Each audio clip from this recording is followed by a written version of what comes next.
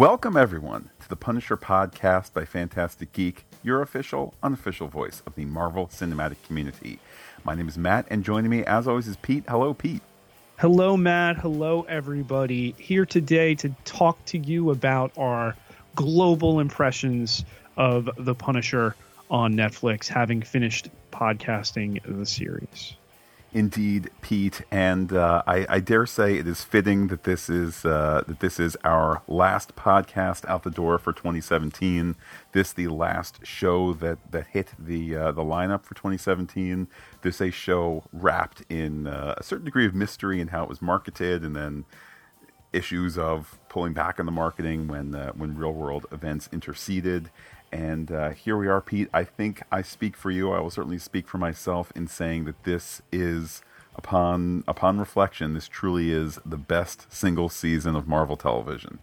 I have to agree. And I think the most surprising for me, this was not the one that we circled at the beginning of the year. I was super up on Iron Fist.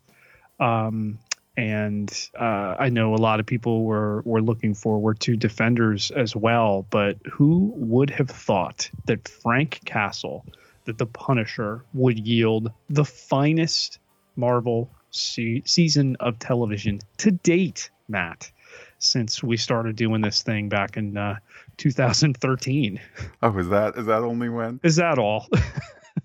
What strikes me too, particularly with you mentioning Iron Fist and you mentioning Defenders, I'm reminded of the I believe it was coming out of San Diego Comic-Con, where part of the Defenders was screened, or the first episode, or a critic had seen it, whatever it is, but how someone had misidentified the presence of Frank Castle in the first scene when Iron Fist is chasing down the remnants of the Hand or something like that.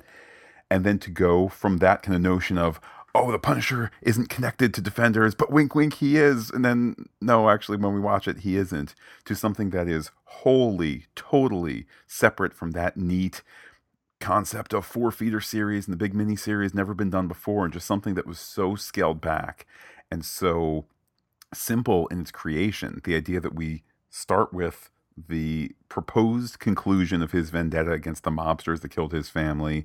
Then it turns out it's actually the people who had a hand in killing his family, and the aftermath of that search. Boom. That's the season in a nutshell. Obviously, leaving major details out. That's the impetus of it, and to end up with this wonderful, wonderful season. I so vividly remember still watching this pilot episode, and once you get past okay, he's taking everybody out, I'm sitting there like, what is he going to do now? What is going to drive the show? Are they going to do the family stuff again? And telling this story that started as a very slow burn with the incident that took place in Kandahar, Afghanistan, and ultimately culminating in this, vendetta against Agent Orange, and then Billy Russo thrown into the mix, and Madani on the investigation and everything. I have to say it culminated wonderfully. I think the show got finer and finer towards its final episode. I think it peaked at its penultimate episode rather than in the finale. That's all right, though. You have that denouement, you have that pullback to earth a little bit, and we know the show has been renewed. I would circle 2019 at this point as far as when you'll get it. Early 2019. Well, and as I know we've discussed before, I very much wonder what is that intersection between the future of Marvel Netflix and Disney taking its ball home to its own streamer, whatever that's going to look like. And certainly we have next to no information on that as it stands right now. But the fact that they continue to renew these series at least tells us that there's not going to be some sort of dry period as there was, let's say, with the Star Wars animated properties, where they stop one and then there's a big break, and then do something else different, on another channel in that case. But focusing on this season, what is so astonishing to me is that you have these characters where they're all relatable. they're all likable and they're all unlikable. There's no deviation from that pattern, which on paper might make it sound so boring, but instead you feel for the you feel sympathy for Micro, despite wondering why he doesn't act more, and on down the list it goes. Same thing with Madani, this character who you can really feel sympathetic to until you realize that she's numb to certain parts of of her own life, and down the list we go.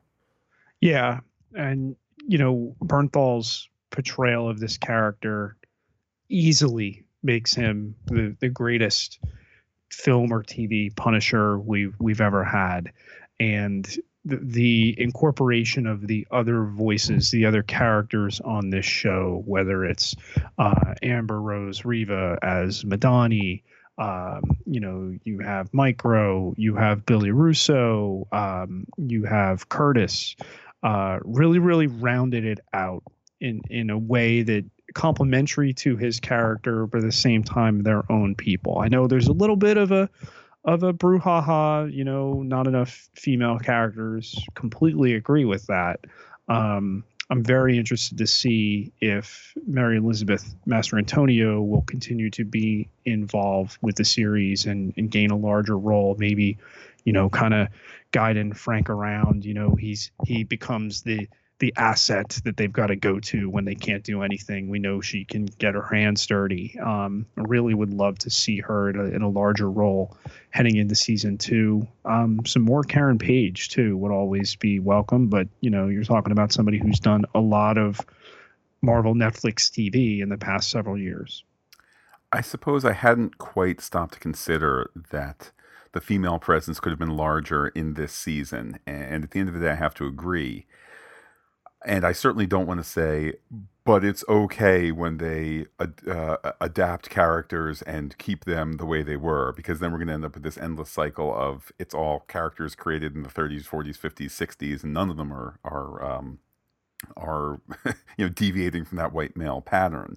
So while I do completely agree with you, I'll just point out you have in Madani perhaps the most complex female character that Marvel Television has shown. When you think of the sense of duty that she has, when you think of the conflict going on in her, her sense of own agency. I mean, she's in charge of her world, and she's pushing that oftentimes, but she's in charge of her own world to a degree that other characters, male and female, rarely are. Then, as you mentioned, we have the Mary Elizabeth Mastrantonio role, where deputy director of the CIA. So, and then of course, as you mentioned, Karen Page. I review all of this just to say I think that if hard decisions are going to be made, is Ben Barnes? Do we make that character female? What's the pro and con there? Do we change Micro, an old time common character? Do we change Micro's gender? If the answer to both of those is going to be no, but then you make really your number 2 lead a super strong female in the form of Madani, and then you have female leadership shown with some of the other the other characters. I think it's as good a job as could be done if you're going to preserve the character origins, which I'm not saying you must always do, but if you're going to, then they added nicely to that. And then you consider where this show went, continually defying not only our expectations, but really our understanding of where they could take a Marvel Netflix TV show. And I think that's the most surprising thing. And I get that for a variety of reasons, this show was not huge. I think the tone from the outset and how it connected to outside events, I think that turned some people off. I think, too, this just isn't as flashy a character as Daredevil that everybody knows. It's not going to necessarily speak to different kinds of people where you say, oh, Jessica Jones, she's the female one, and Luke Cage, he's African American, and things like that. So it's not going to have that initial spark. But for people who were watching this show as the Disney Fox deal went down, it is ridiculous, in my view. Oh, are they going to PG Deadpool? Are they going to make Fox Searchlight movies stop being R-rated? Are they...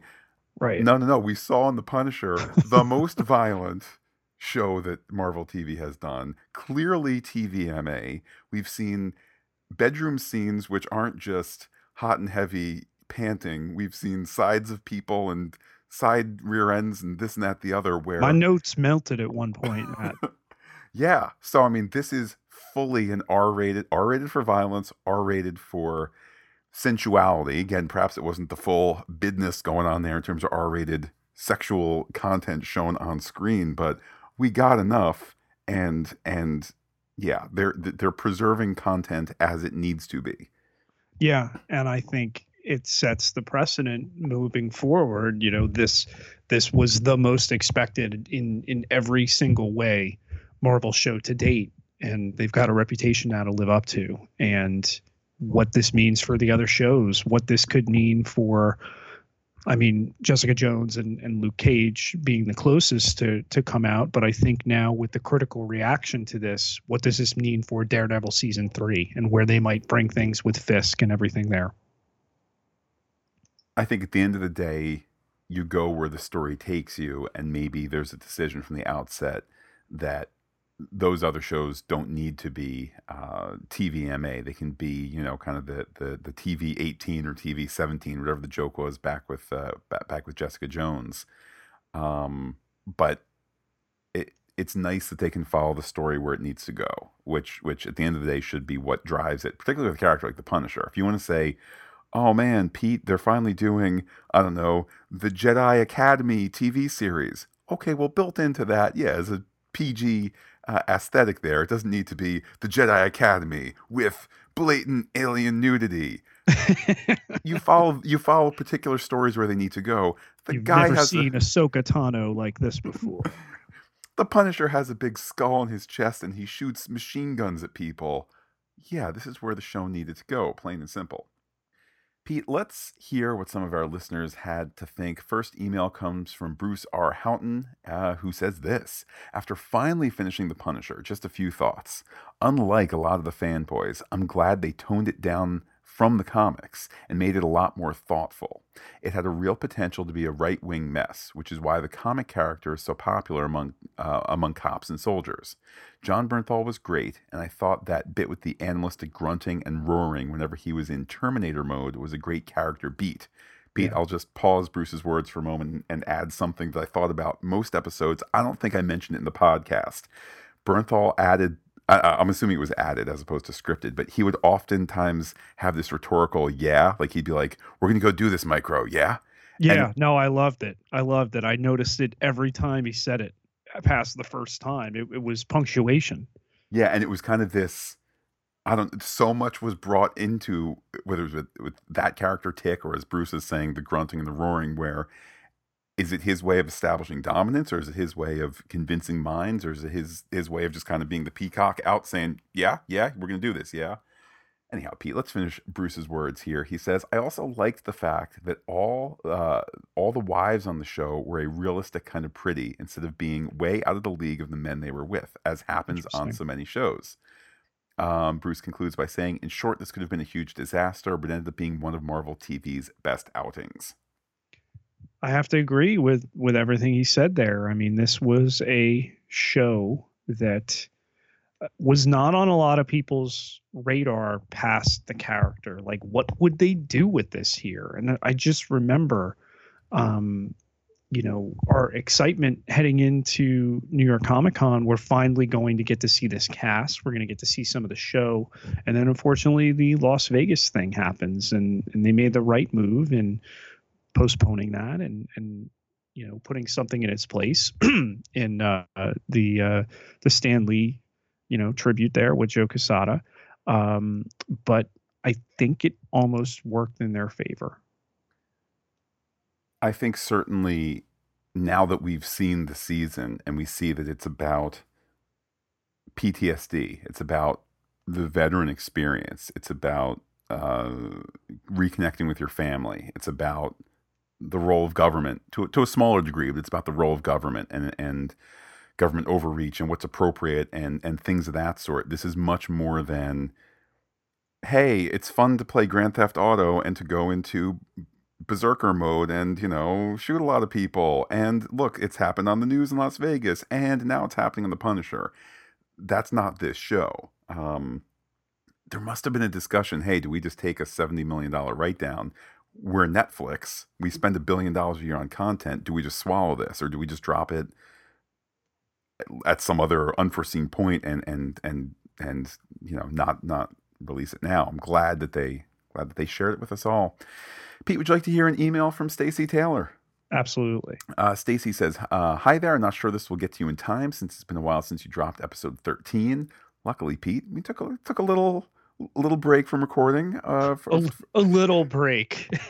we we had somebody on Twitter. I believe it was Biker BRH. I don't have it in front of me, but he was kind of tongue in cheek saying, 'Come on, guys, it's been 3 days since you podcasted. New Right. complaint. It's been 4 days. Guys, it's been 5 days. What's wrong?' So, Right. Stacy, glad to have gotten your email. Glad to be sharing it here. Stacy wanted to share a few thoughts, and Stacy says, "This was a great season, and I enjoyed every episode. Like you, I didn't think there was any bloat to this season, and thought the side stories into gun control and PTSD aligned well with the overall Punisher theme. One thing I'd love to have you discuss is the sudden drop of those two items after Virtue of the Vicious episode. Perhaps because we were building up to the story climax, they didn't continue the storyline, but I found it a bit odd that there wasn't any reference to the Senator nor the bomber after that. Pete, I will pause Stacy's words to hear your thoughts." It was definitely incongruous, and thank you for bringing it up, Stacy. I think there was so much character stuff to do that to delve into that meta issue would have forced it in such a way that I think they would have compromised. And this show, if you look at the whole, there is not any compromise on this. Steve Lightfoot made the show he set out to make. And I have to absolutely applaud him for that. Because we see none of the things that have come across in some of the other shows. I'm not looking at you at all, Inhumans, that really, take away from the ultimate design and aim of these shows, which is to tell these comic tales. And I think if they return to it, was enough that they at least addressed those issues. And getting the renewal now, they're going to have a platform to talk about it again, and I'm excited for them to come back and say something about it. So you don't get it all done in one place. Yeah, are they making it at a time when they think, well, this could be it? We better get it all done. They could have viewed it that way, but that they hit on it, that it's out there, that they showed no fear in the face of that topic, which, let's be honest, there's a lot of other shows that shy away from that type of subject matter, from that type of presentation, and that they dealt with it. They can always return to it, especially now with the renewal. Two thoughts. First is, even our beloved Agents of S.H.I.E.L.D., the mothership, what's their solution to gun control? Icers, Pete. So anytime the good guys need to actually shoot other people, they go boom and they flash blue, and then they're dead, but they're not dead. And that's fine. You're dealing with a much more comic-y presentation, but with Frank Castle and everything that he stands for and all of the baggage that comes along, good, bad, indifferent, with that character and the world that he rises from, that he represents. I just, again, applaud their steadfast decision to confront that stuff rather than, to gloss away from it, or worse yet, I think, to romanticize it in such a way and never address it. I wonder if a slightly different presentation of these episodes would have made the difference, because I agree with you. I agree with Stacy that it was a bit incongruous. I'm just reminded of how, gee whiz, Pete, just about this time next week, we'll be talking Chapter 2 of Star Trek Discovery, which is still part of the first season. If there had been some sort of conceit, whether in terms of when the episodes were dropped or just in the title card or something like that, for Punisher Chapter 1 and Punisher Chapter 2, even as part of the first season, do we maybe feel, oh, well, of course, since this is Chapter 2, things are now going to be of a slightly different tone. We're going to be focused on the personal stuff and not kind of the larger issues. Again, that's outside the Netflix model, but just a thought there. Let's continue with Stacey's words. She said, I also wanted to respond to your comments about Madani saying she would take down Frank if she saw him again. Did either of you take from the last episode that she placed a bug in his boots? I drew that conclusion based on how they focused on his boots when he left Madani's house and again when he was in the park. I think her saying she was going to take him down was all hot air and putting on a show for Raffi. Otherwise, why bug his shoes? I think she wanted to take down Billy, and that's why she tracked Frank. What are your thoughts on that? She says. So, Pete, you get to go first. I didn't catch any idea of a bug. I mean, it's certainly possible, and they could retcon this going forward. You know, he goes off the grid, and we have a threat now that only the Punisher can handle. Where is he? Beep. We've got him. So I dig that as an idea they could return to. The idea of her taking him down, though, and particularly the way the end of the season comes about with her in his gratitude, and indebted for saving her at the end there. It's a different dynamic, and you know, it all remains to be seen whether we're going to get Ben Barnes back and, you know, he will continue forward, whether it's just going to be like, you know, you made the point with the kind of, you know, lazy writing at the end of the season. He may never wake up. He might wake up tomorrow and remember everything. We're going to commit to nothing. Yeah, I think it could be a really interesting dynamic between the three of them. I kind of hope we're not done with Micro either, just so he could be like, "Oh, Frank, you have a bug in your boot. We are buddies now to have a beer and a sandwich." Yeah. Boop. I have deactivated it. Let's go to the smoking remains of my garage and do things. I hope that they do that. I know that part of the conception of Micro, and I happen to have the quote right here. There was the idea that in the comics he was a one-trick pony that supplied equipment, and instead they were looking to get more in depth here. I hope that just because the family stuff is no longer an outstanding issue for Micro, that doesn't mean that you can't bring him back to still be a one-trick pony supplying equipment to Castle. Because I think it's more than one trick, as you say. It can be that fraternal banter. It can be, I don't know, just the guy on the ground. The Punisher is such a lonely character that you can. Who's he going to talk to? He's not going to narrate his war journal, you know.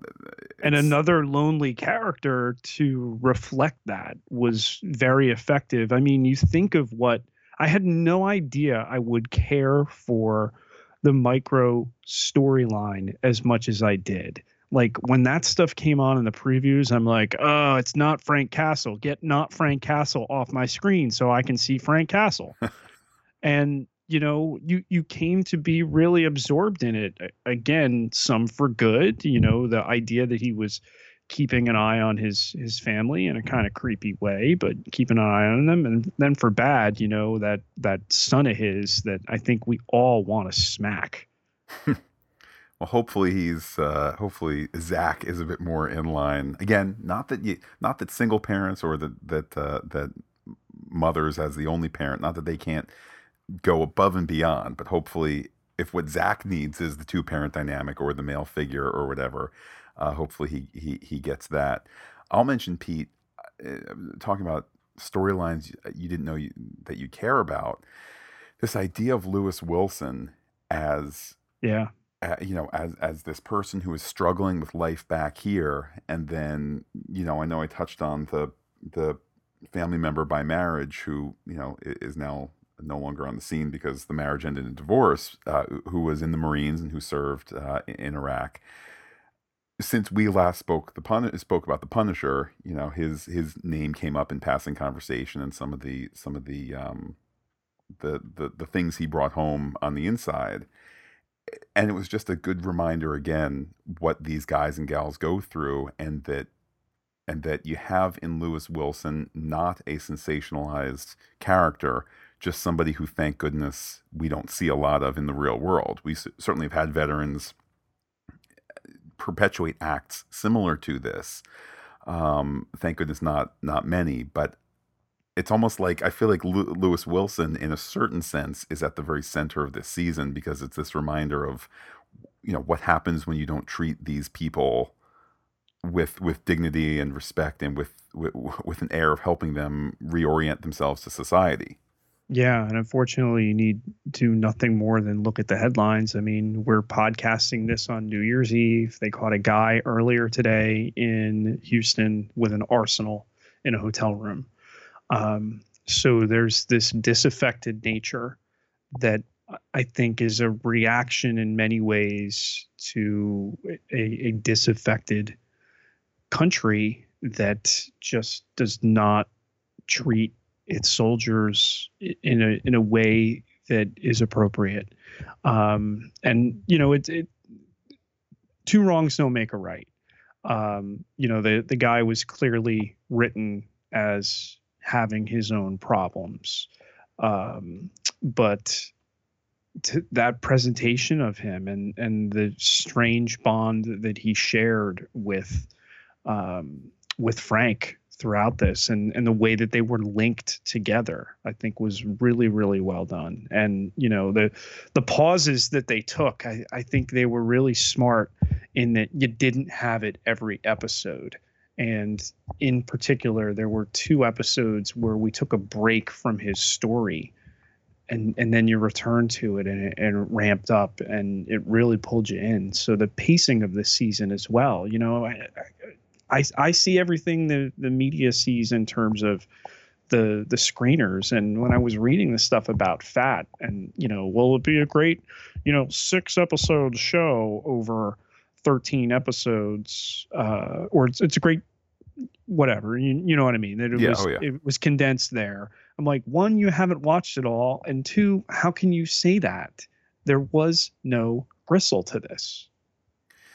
Stacy concludes her words by saying, I really enjoyed how you podcasted The Punisher this season. It was a bit different than the other Marvel Netflix shows and seemed to have a better rhythm. Looking forward to listening to you guys after Jessica Jones drops. So thank you. Yeah, I know you and I had, we spent a lot of time discussing how are we going to do Punisher and Star Trek / S.H.I.E.L.D. And I think it was a discussion about survival. How are we going to survive? And when I look at the numbers here, Matt, with the finishing of this episode, this will be the 130th podcast that we will have in 2017. Far and away a Fantastic Geek record. Is that all, Pete? Is that all? That's all. So, yeah, it really was a question of survival in terms of updating the format. And, we love our format, but we know that people also want the content. And, I appreciate what Stacy says the most about the pacing and the rhythm there is important. So that's you have to adapt to survive. And, we've seen a lot of other podcasts flake off. And what's the expression there, Matt? Pod flake? Pod fading, which is something I had not heard of until about a year ago. And I was like, what is that? Oh, that's when you stop doing a podcast? I don't know what that's like. Yeah, we don't do that here. The toughest decisions are usually like, all right, are we adding this one too? And Star Trek was a very, very easy decision in that, not that these shows aren't, but that's a labor of love and that's something truly close to my heart and to Matt's heart. So to add that to our brand of, all the Marvel cinematic TV shows and movies was very, very easy. But, at the end of the year, 130 episodes across 13 feeds. Yeah, you look at it and you're like, all right, of course we had to adapt to be able to get it all done, and super excited to see what 2018 is going to bring. I think it's a little reminder just in general, not just podcasting, but in general, if you decide ahead of time that you can't do something, then you can't. But yeah, and certainly there have been times where it was like, Pete, we're going to skip Runaways, right? No, it's part of the MCU. Gotta do it, man. Pete, are you sure Runaways is part of the MCU? Yeah, go check out the quote from Jeff Loeb from 4 months ago. Oh, but, you you find a way, and we've had a blast doing that. You know, and in many ways, it's come at the perfect time to be a counterweight to what Punisher is. You know, Punisher is Thanksgiving dinner every meal, and you know, sometimes you just need a burrito. Well, Pete, we will, I suppose, wrap up 2017, wrap up the Punisher with the notion of a burrito. Hopefully, our podcasts across these different properties continue to be a burrito. I feel so glad that, you know, when we set out podcasting the MCU, the goal was to bring an intelligent take to hopefully intelligent programming. And for the most part, that's been the case. Have there been some duds along the way, whether it's dud episodes or dud series or series that we loved but didn't quite pan out the way we had hoped? Sure.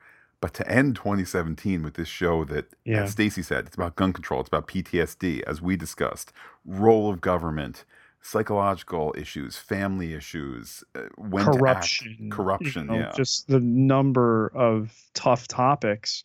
And to end with this trajectory and to return to the other Marvel Netflix heroes post Defenders and what their lives are like now, thinking that Daredevil is dead. It's just going to be very, very interesting to see 2018 unfold. Oh yeah, and Infinity War.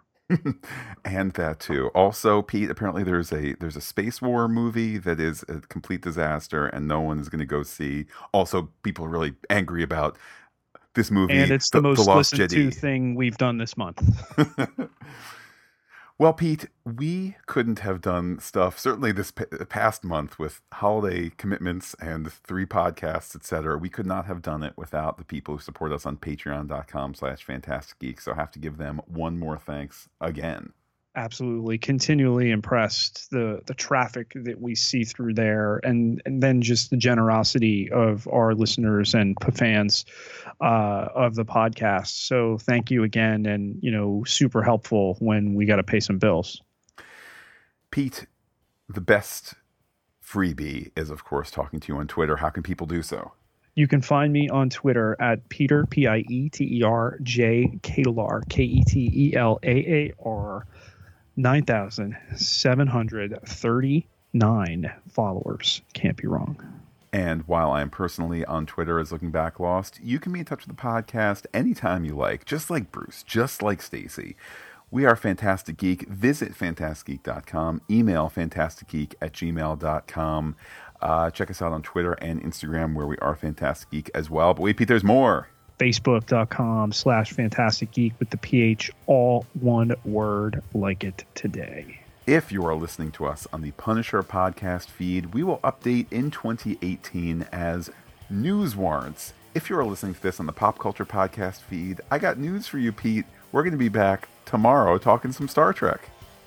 Yes, we are, and can't wait to dig into the second chapter, the second part of the season there. Only 6 episodes. It's going to go really quick. That it is. Well, Pete, this wrap-up of Punisher Season 1 has gone quick, too. So with that, I will say Semper Fi and give you the final Season 1 word. Yeah.